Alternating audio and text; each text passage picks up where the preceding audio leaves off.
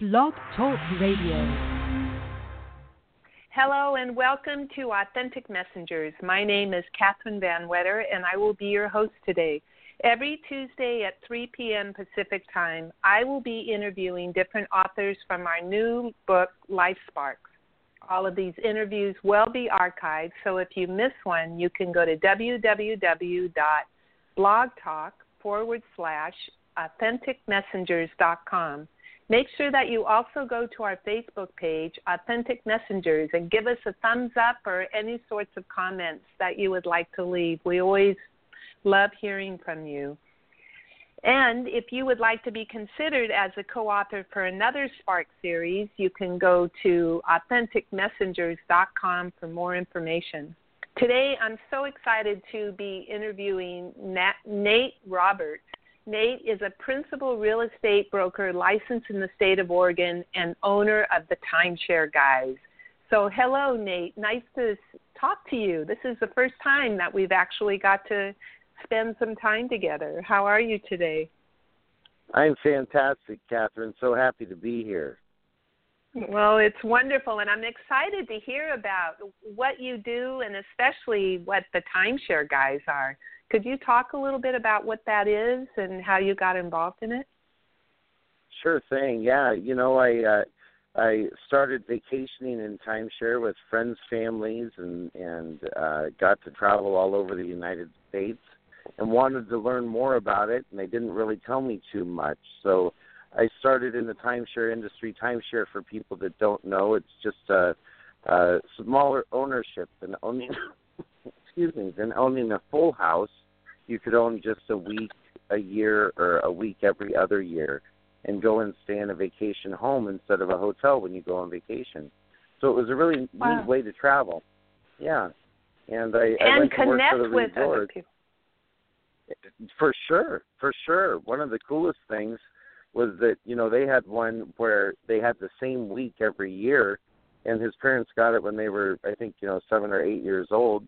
They'd go back to the same place, and, it was Myrtle Beach, 4th of July. Not a bad place to be if you're growing up on the East Coast.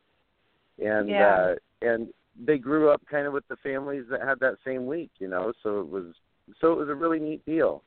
And so I went to work for the resort and found out that they don't really help owners sell them. And obviously there were a couple million timeshare owners when I first started. Now there's about 6 million timeshare owners just in the United States and about 1,600 resorts. And if the people that sell them, the resorts themselves, sell them to the owners, don't help the owners sell them when it comes time, then who helps them do that? So I started the Timeshare Guys to help the owners that already had timeshare either learn more about it and get more out of it, or sell it if they need to, or rent it, or just get the most out of it, because I love to vacation, and I think it's a fantastic way to vacation for folks that it works for. Wow, and to be able to know, probably people get to know different people who they timeshare with, and then it becomes a community in and of itself with the different folks who meet each other along the way. Must be really cool. It really can. Well, and the other thing is just having that extra space when you go. If my friend's family was staying in a hotel or something like that, they wouldn't have been able to say, hey, why don't you invite me to come along? He just needs to pay for his airfare. And but since they had such a big place when they were going on vacation, it was like going to their home, so it was just no big deal to have one more person come. So, yeah, it's been really neat, and it's really made an impact on my life. I've been I grew up in Oregon. I'm a third-generation homesteader, and I've been to 38 states now. So I'm not quite 40 yet. I'll be 40 next year, and I'll make it to all of them at some point, but we got a lot of stuff, a lot of places to be on our list. Well, before we start talking about what your chapter's about, just before we started the show today, you mentioned that you just came back from a 5,000-mile road trip? Is that how far that was? Just recently? Yeah, that's what the odometer says. Yeah, we're just now today, and I'm not even quite home yet. I'm actually at the Portland airport getting ready to drop off a good friend to head back to Vegas.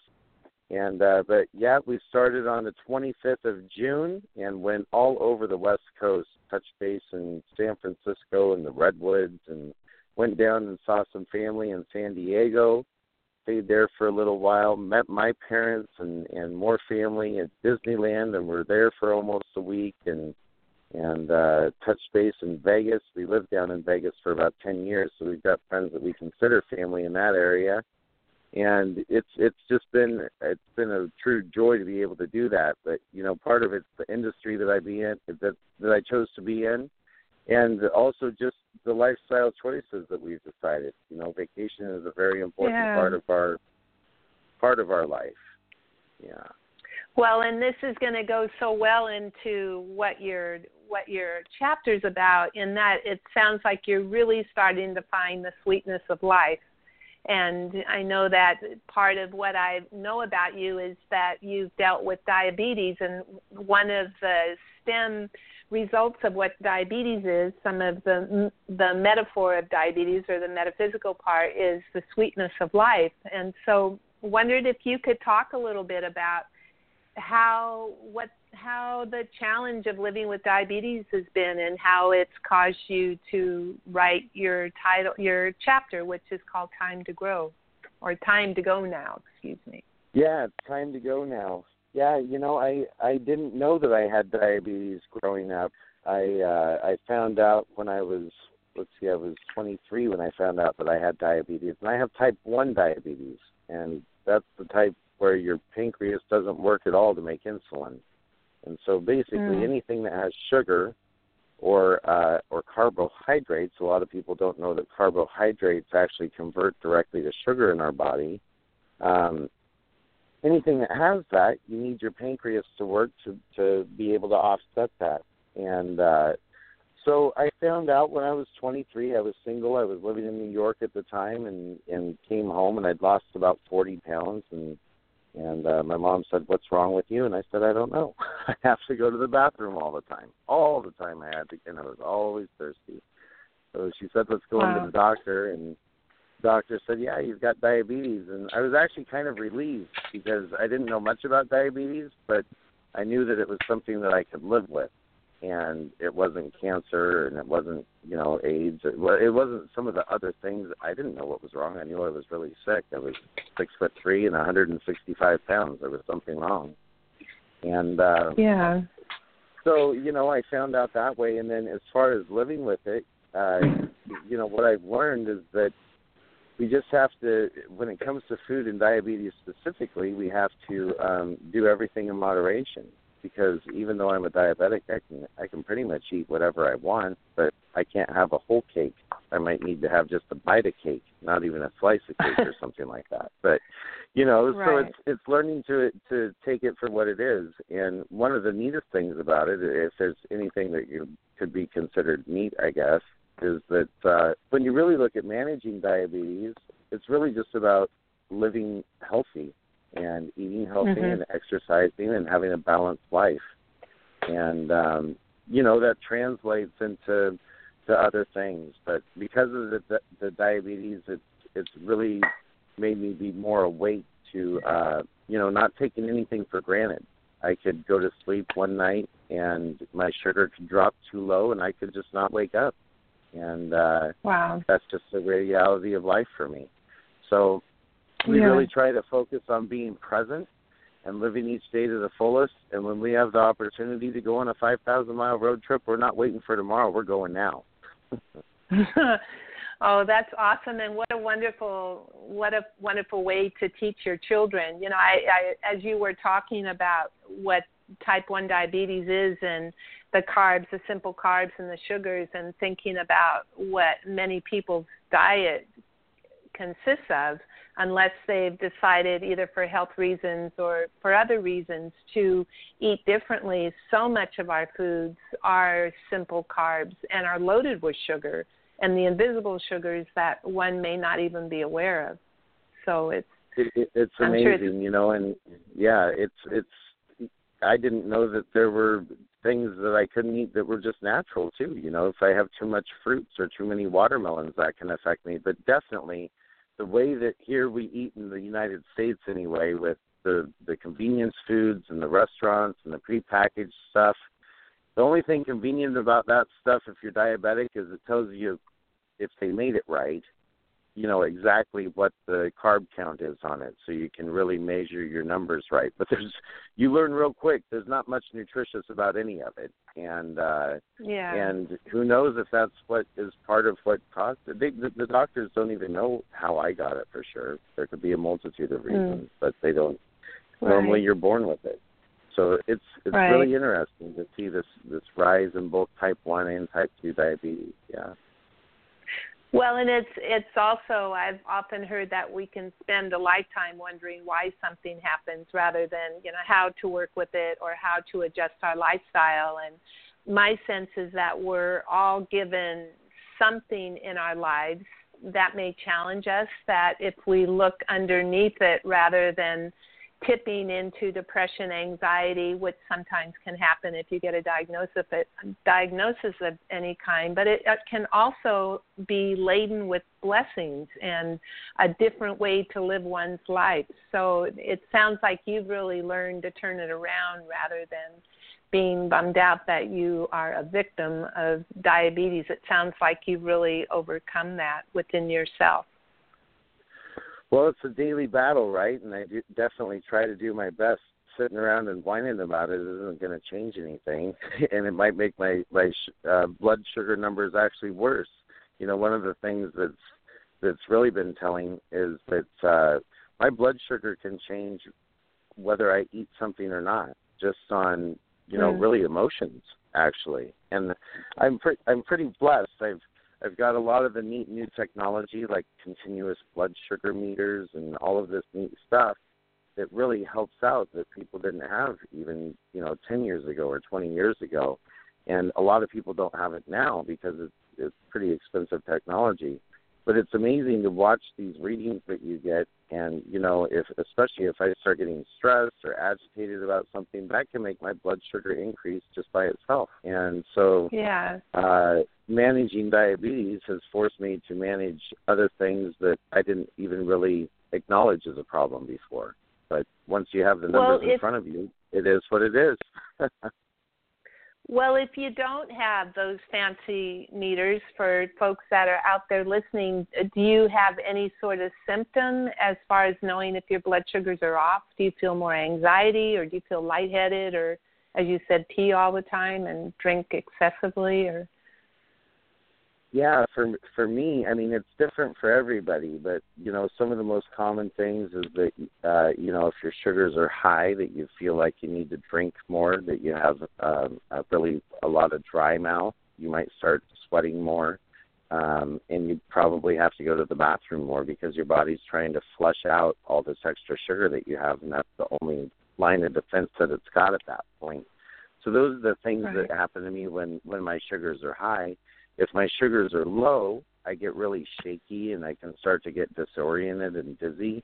And that's a sign that I need to actually eat something with sugar. So, you know, a lot of times I'll have like a glass of orange juice or milk or something, and that can bring my sugar level back up.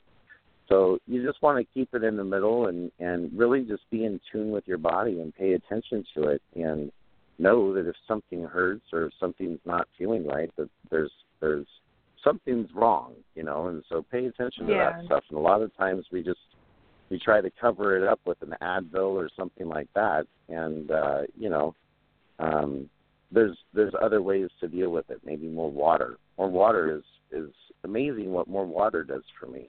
Hydration is a key thing, and it's amazing what it does for everyone, right? So water's a great thing. Seeing how we're made up, it's depending on how hydrated we are, between 70 and 80% of our body chemistry is water. So it would behoove people to drink more water, yet there's a lot of folks that are really dehydrated. So the name of your chapter is called "It's Time to Go Now," and I know from reading up a little bit on you that you had a diabetic coma in 2003 that inspired you to rise up and make the most out of every day. Would you like to talk a little bit about how that coma really had you looking to say, yikes, I better make some changes, or it's time now to rise up? Yeah, you know, I mean, I wasn't married yet. I didn't have kids, but I was engaged, and we just moved back to Las Vegas.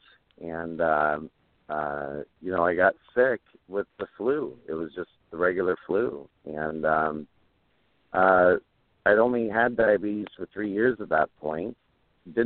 Had never had the flu with diabetes, and I'd only had the flu a couple times growing up. But so I ended up, finally going in, and by the time that I went into the hospital, my sugar levels were just too high, and I ended up being in a coma for 3 days.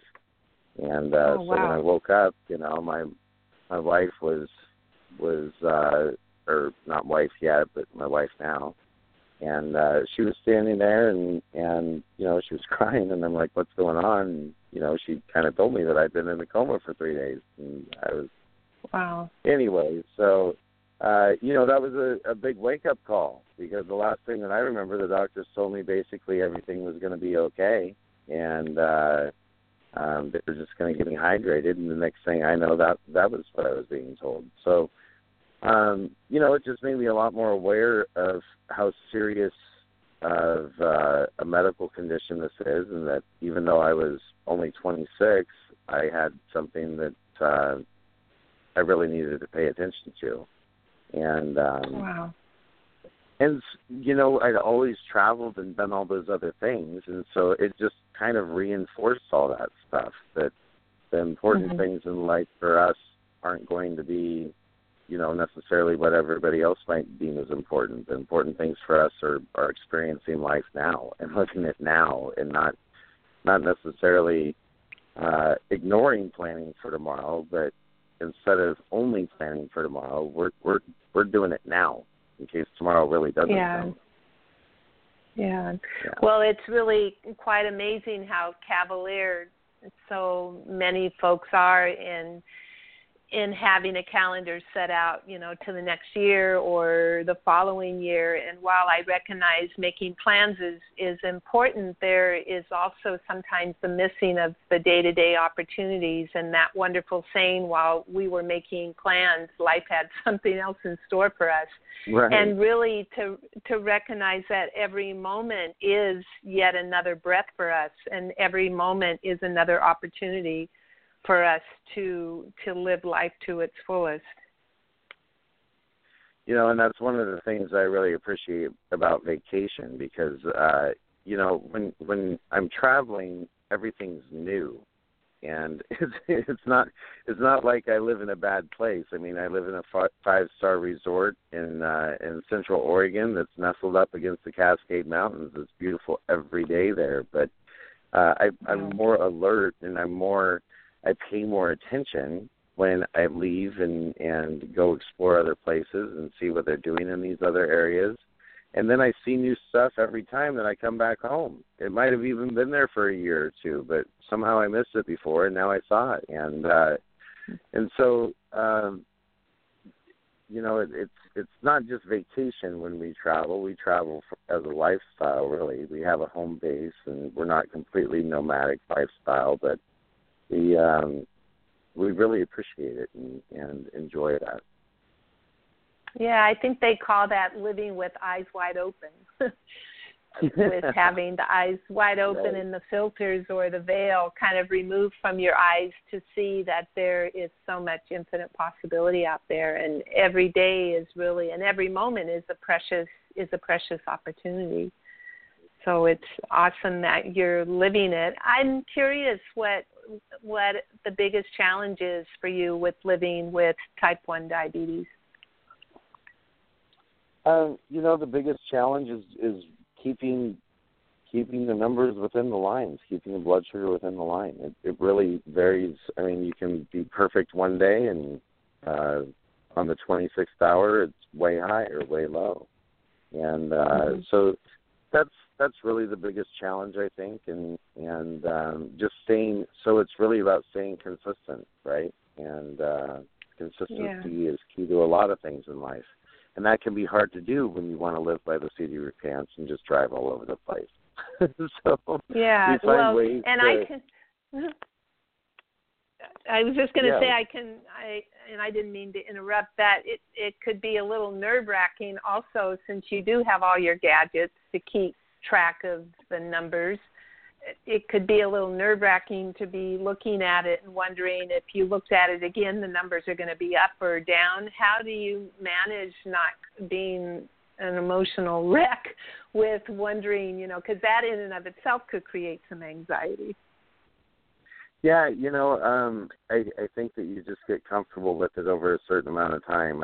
I even without the gadgets, I'm pretty in tune with how my body's feeling, and I have a pretty good idea of whether at least I'm high or low. I might not know how much I'm high or low, but I know if I need to eat something or if I should wait on eating stuff or drinking stuff. And so, as far as the anxiety, it was bad in the beginning. It really, I run a website design company too, and that one's called Nocturnal Energy.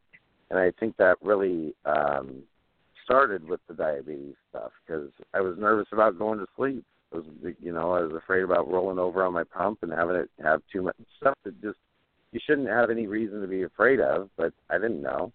And so so in the beginning that was more, but now I'm going on 16 years into this, so it's just part of my life at this point. But there's definitely, when we go on vacation, I live with 3 girls, my wife and 2 daughters, and they have all their bags, and I have just as many, but mine are mostly medical supplies or those sorts of things that are coming with us. So, and there's other challenges too, because the insulin needs to be at temperature controlled. It can't get too hot and it can't freeze and those sorts of things. So you've got to have the right sort of bags and packing supplies to take with it. So there's those sorts of things, but as far as creating daily anxiety and those, for me personally, it's not something. I know for some people that's a huge challenge, and it can be really debilitating for them. Yeah. Well, and it's conscious awareness, isn't it, really, and not being so on the edge that you're freaked out to go anywhere and not live life, rather recognizing, just like life, blood sugar or sweetness goes up and down, and to know, rather than freak out, to know that you can get it back to balance again. Yeah, so it's a great that's really it. life. Education definitely helps. In the beginning it was a lot of learning and a lot of frustration finding out, oh, wait, I thought I could eat that food, and now I really can't eat that food. Now what do we cook with? Those sorts of things. And, going out to dinner is challenging. But the nice thing about it, like I said, about going to a restaurant, they normally have their nutritional information, and you can gauge it off that and kind of have a good idea. But there's not a lot of restaurants that cater to diabetic. Even if you go into a place and have salad, a lot of these places have salad dressing and they'll have 60 or 70 carbs. That's too much for some people. So it's, it's those sorts of things. But my family doesn't miss out. The kids still get, the ice cream and candy every once in a while. They're more conscious of it than maybe some of their friends are, because they know how it affects me. But luckily right now it's not affecting any of them, and hopefully it won't. Yeah, I was going to ask if it was a family affair as far as the eating, how you eat, if everyone is eating, because it sounds in some ways eating a diet that's low in fat and low in carbs, well, you didn't say low in fat, but low in carbs and low in sugar, that it would just be healthy all the way around and would deal with weight issues and insulin issues, et cetera. So is your family eating similar to how you're eating, other than the occasional ice cream and candy bar? Well, most of the time, yeah. We have family meals together, and one of the beautiful things, my wife and I both work from home, and so we're able to have family dinners and able to be with our kids for those times. So now both of them are in school full days throughout the year, and of course this is summer break right now. But during during the school year, it's dinner together, and then, we pack their lunches or whatever. So the kids aren't on as strict of a diet. They'll have peanut butter and jelly sandwiches and those sorts of things. And but normally when we have dinner together, everybody's eating the same thing. And so it's whatever it is. Instead of spaghetti, we use spaghetti squash. and Right. we find different substitutes like that. And there's some great food out there. You have to find it, but there's some great stuff. So, and it really is true. If everybody lived like they had diabetes, they'd really be having a very healthy diet, you know. Yeah, and to be creative with the food source. You know, it reminded me when you talked about packing lunches. I have two sons, and when they were both in high school, I used to pack my kids' lunch. There's lots of therapy, I'm sure, for that, you know, being a mom who packs lunches for their high school students, for their teens. But my one son, my young son, used to say, "No, Mom, you don't need to pack my lunch." I said, "It's okay, honey, I'll pack it." So I kept packing his lunch. And then when it came to selling our home, I looked in a little crawl space going down to the garage, and it was loaded with his lunch bags. Because I guess when he was going down to the car, you kind of throw the lunch bags into the little crawl space. And then in the bathroom, in one of the drawers there were more lunch bags in there. So I guess my lesson was, you know, with packing lunches, sometimes it's best at that age that kids will make healthy choices. That it was just kind of funny. It brought up a memory that it was kind of funny. You had to be there to experience it. So, and also we talked about some of your biggest challenges with living with it. What has been and you have alluded to it somewhat, but just wanted to drive it home, what some of your biggest lifestyle changes have been after you found out? You've mentioned some of it, but I wondered if there was more that you'd like to. Yeah, definitely. I mean, well, before I had diabetes, you know, I was single, and so I drank more, and I didn't really have as much of a reason to quit. Drinking wasn't necessarily a problem for me, but after I had diabetes, you know, it's even the stuff that doesn't have carbs in it with alcohol affects your blood sugar differently. So now if I'm out with folks, I might have one or two drinks, or I might not have any at all. But it's definitely not, hey, let's go out and party type stuff. And that probably would have changed because I'm a dad now anyway, you know, and that's probably something that would have changed. But that was definitely a lifestyle change. And definitely trying to be more consistent and physically active. That's the lifestyle change. But, you know, it's really just being present. I think that's the biggest thing, and not trying to be planning what the next big deal is going to be all the time. The next big deal is, what are we doing today? That's the biggest change, really, because before I was very, not that I'm not business focused now, but I just reorganized my priorities back to what they need to do, family, and then whatever we're doing to make money and those sorts of things from there on out.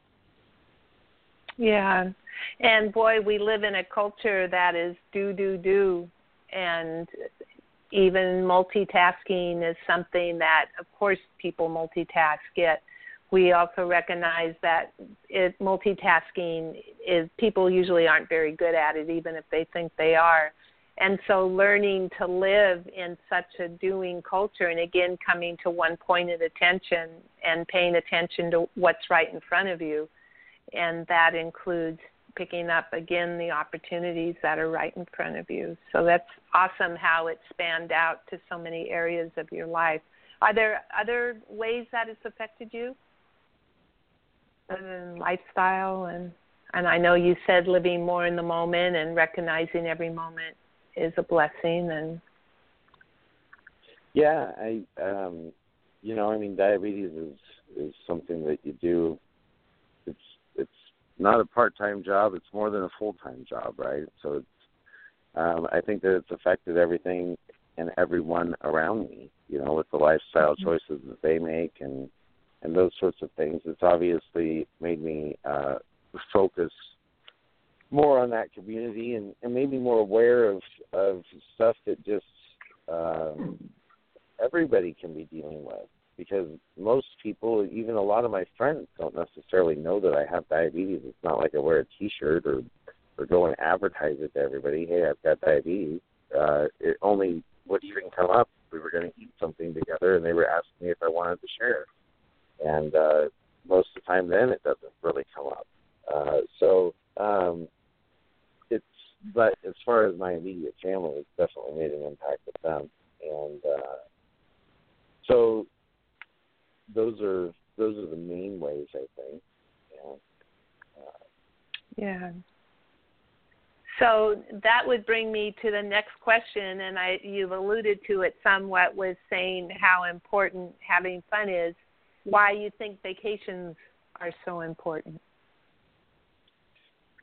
Well, I think that it gets you out of the routine. Even though consistency is important, you gotta get out of the routine so that you can go and create the memories. That's what we're here for in the end. At least that's what I'm here for. I don't want my friends and family to look back and think, oh yeah, Nate, he was great. He just worked all the time and he was so good and all this stuff for working all the time. I want them to remember. I remember closing down Disneyland and having all the bright lights on the castle and the picture in front of it, with Mickey. I want to remember those things and them to remember those things. And I want them to have as many of them as they can. We were just looking through our phones, and, I think that we had 7 cameras just between my wife, my 10-year-old daughter, my 6-year-old, and I on this trip. And just on my phone, it was at 1,600 pictures, I think, in 30 days.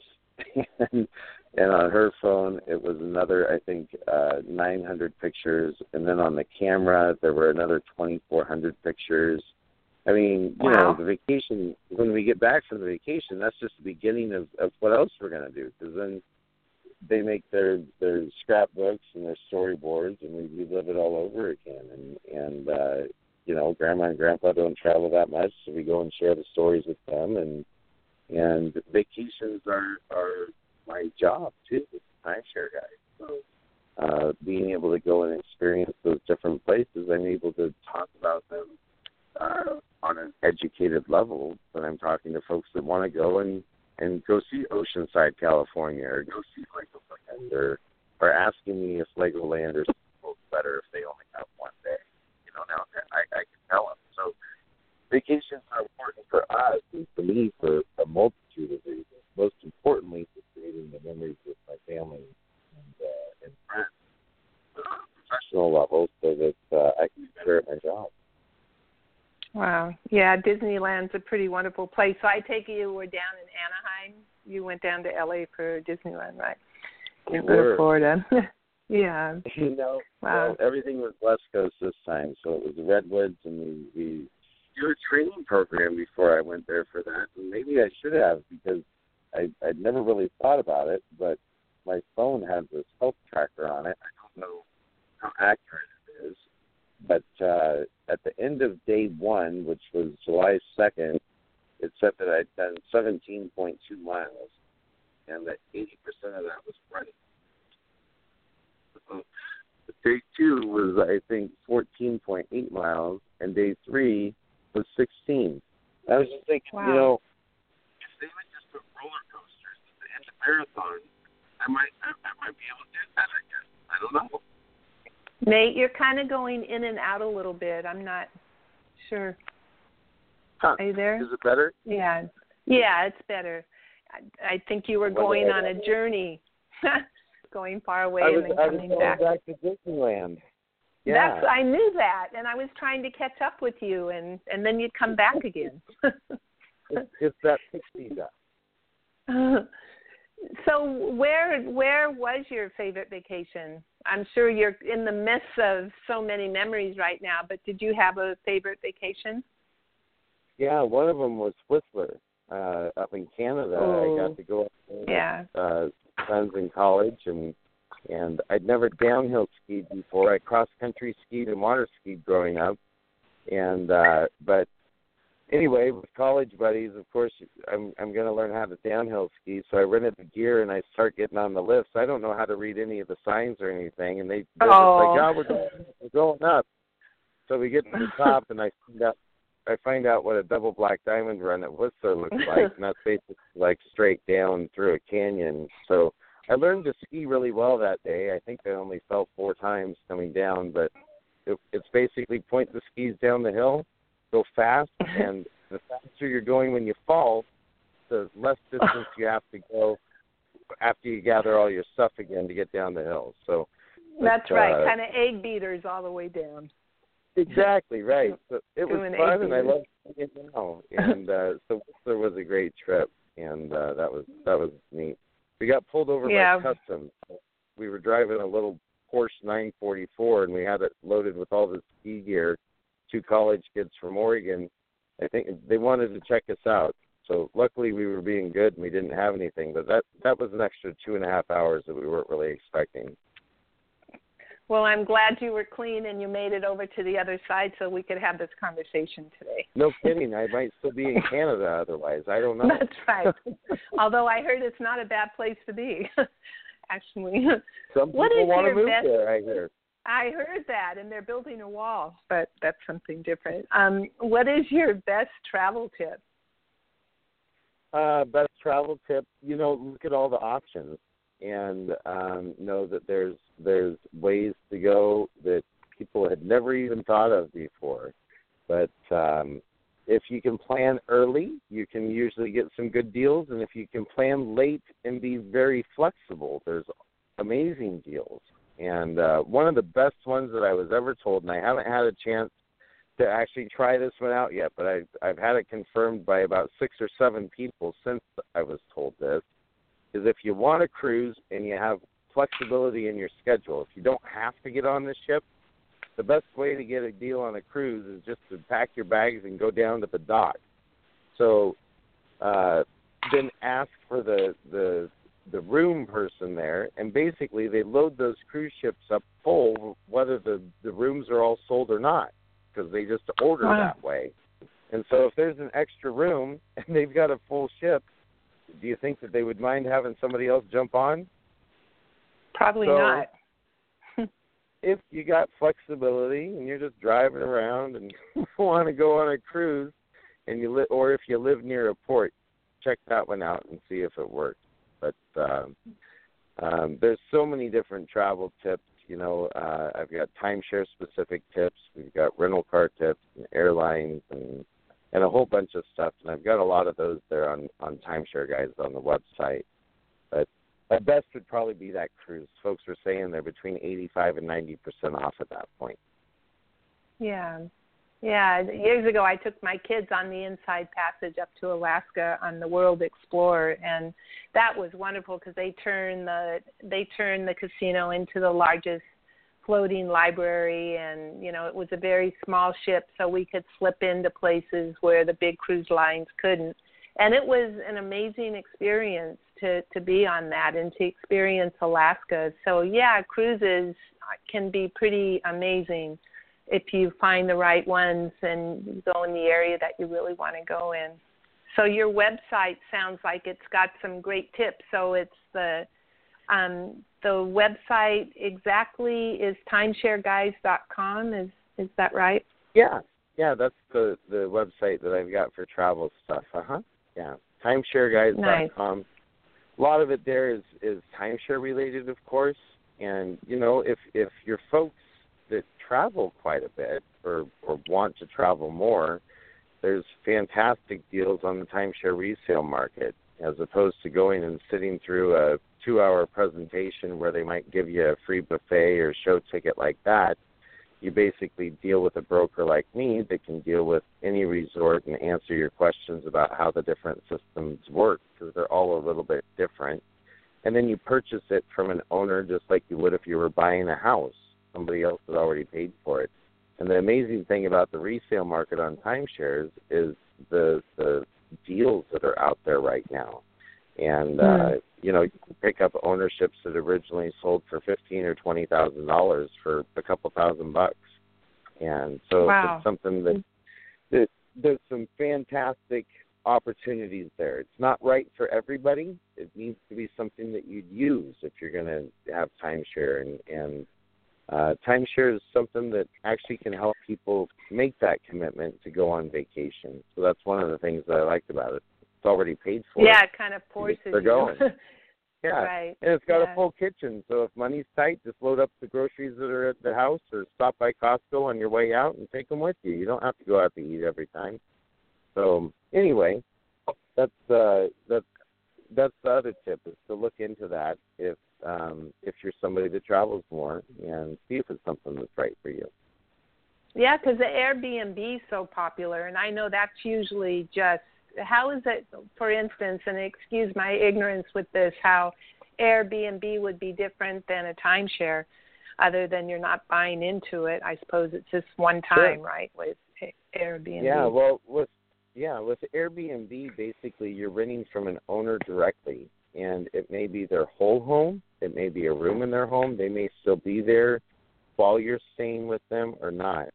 And a timeshare is going to be more like a hotel, except that instead of staying in a hotel room, you're going to have a depending on the resort, a full-size condo or home or cabin or townhome or something like that. So, for instance, over at Eagle Crest, the unit that you would stay in as a timeshare owner is a 2-bedroom, 2-bath townhome, sleeps 6 people, and is either on the Deschutes River, a view right over the Deschutes River, or of the Cascade Mountains over the golf course.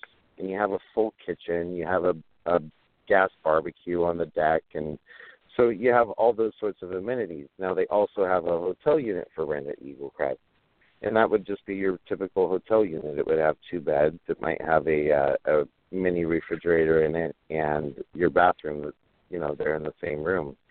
So that's, Airbnb, you are dealing with the owner directly versus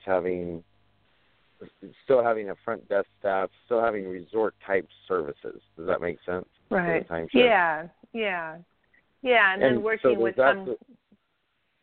Yeah. Okay. It's, what were you saying?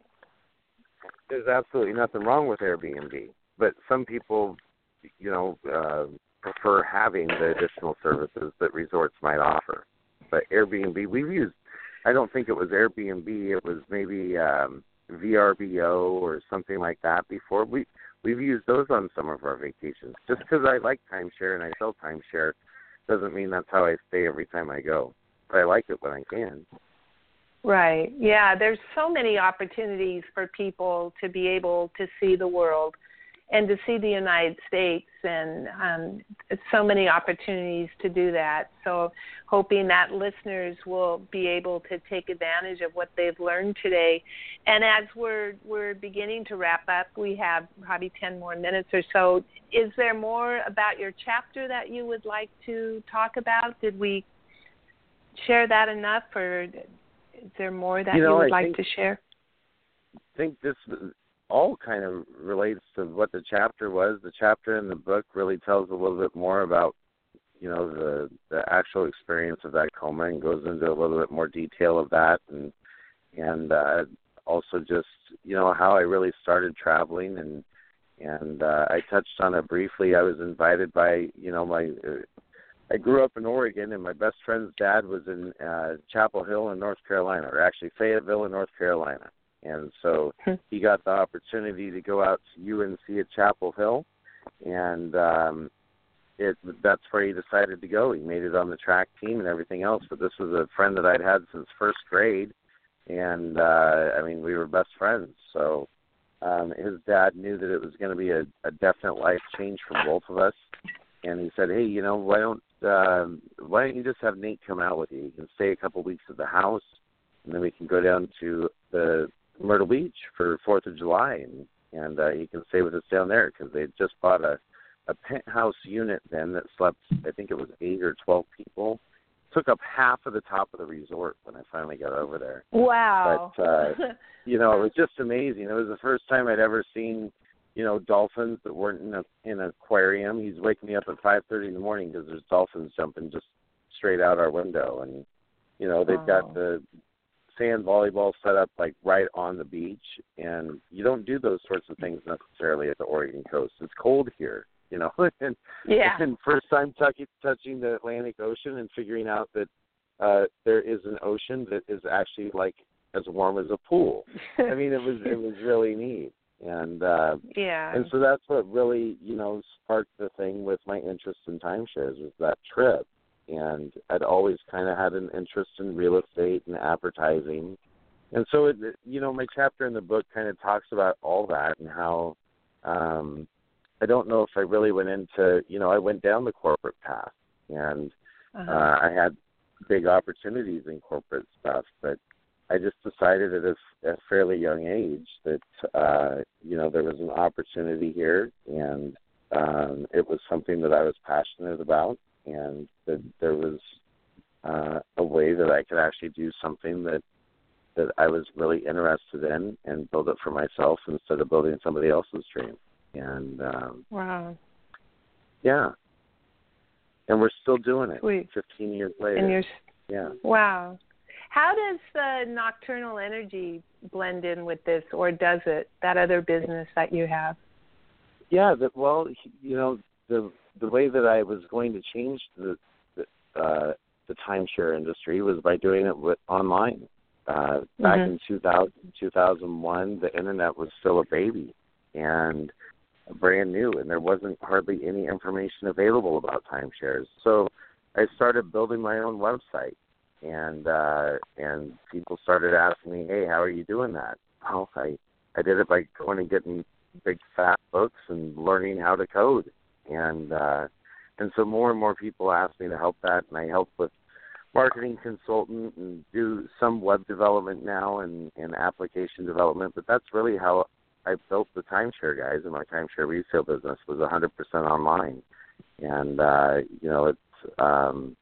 it's been, the internet is a super powerful tool, obviously, and so I just leveraged that, and I was one of the first people to do that. I had a guide that I put on eBay for how to use RCI points, which is a specific type of timeshare membership, and that guide made me a top 5,000 eBay reviewer, and so I've been online for a long time and have a lot of different tips and tricks, and have a few select coaching clients that I work with, but that's where Nocturnal Energy came from, is that I've been doing it all for my own business and building my own lead list and generating my own customers online now for over 15 years. And yeah. Well, congratulations on fulfilling your dream, and having your family involved is awesome. And I'm really glad that you're involved with Authentic Messengers and with the book coming out. It's really awesome that you are. I'm really excited to be part of the book, and it was awesome to receive an invitation to be part of it. So looking forward to it coming out. We've only got a couple weeks left here. Yeah, projected, for listeners out there, the projected date is August 11th. And to keep track of where we're at with that, you can go to www.aam.com.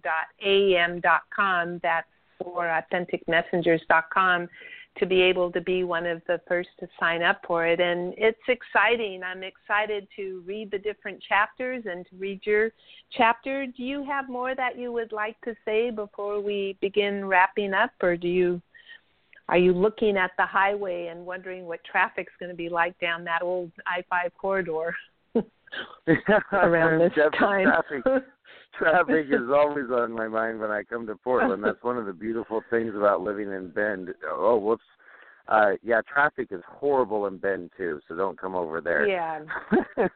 No. Yeah. No, it's but I think that we're good, and thanks so much, Catherine. I really appreciate the time today, and it's been a pleasure talking with you about this stuff. It's been wonderful talking to you, too, and I look forward at some point meeting you when I'm down in the area. And for listeners out there, please do go to our Blog Talk Radio /Authentic Messengers. Not sure if you need to put in the radio. It could just be Blog Talk /Authentic Messengers to listen to the other archive shows.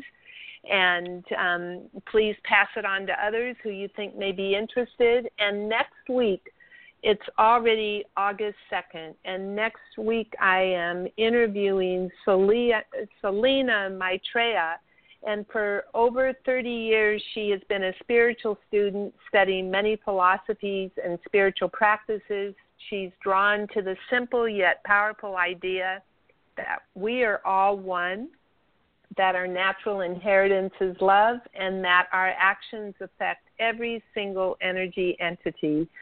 And so please join us next week to learn more about Selena and her chapter also in our Life Sparks series that's coming out again August 11th, hopefully if all goes well. And again, if you would like to be considered as a co-author for another Spark series book, you can go to authenticmessengers.com for more information.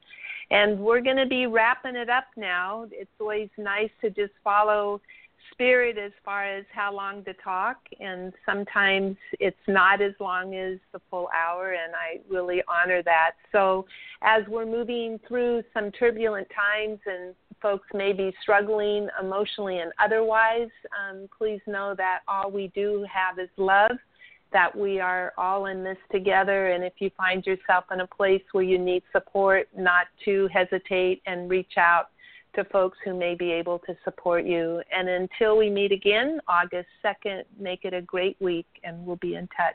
Thank you, Nate. Thank you, Catherine. Take good care.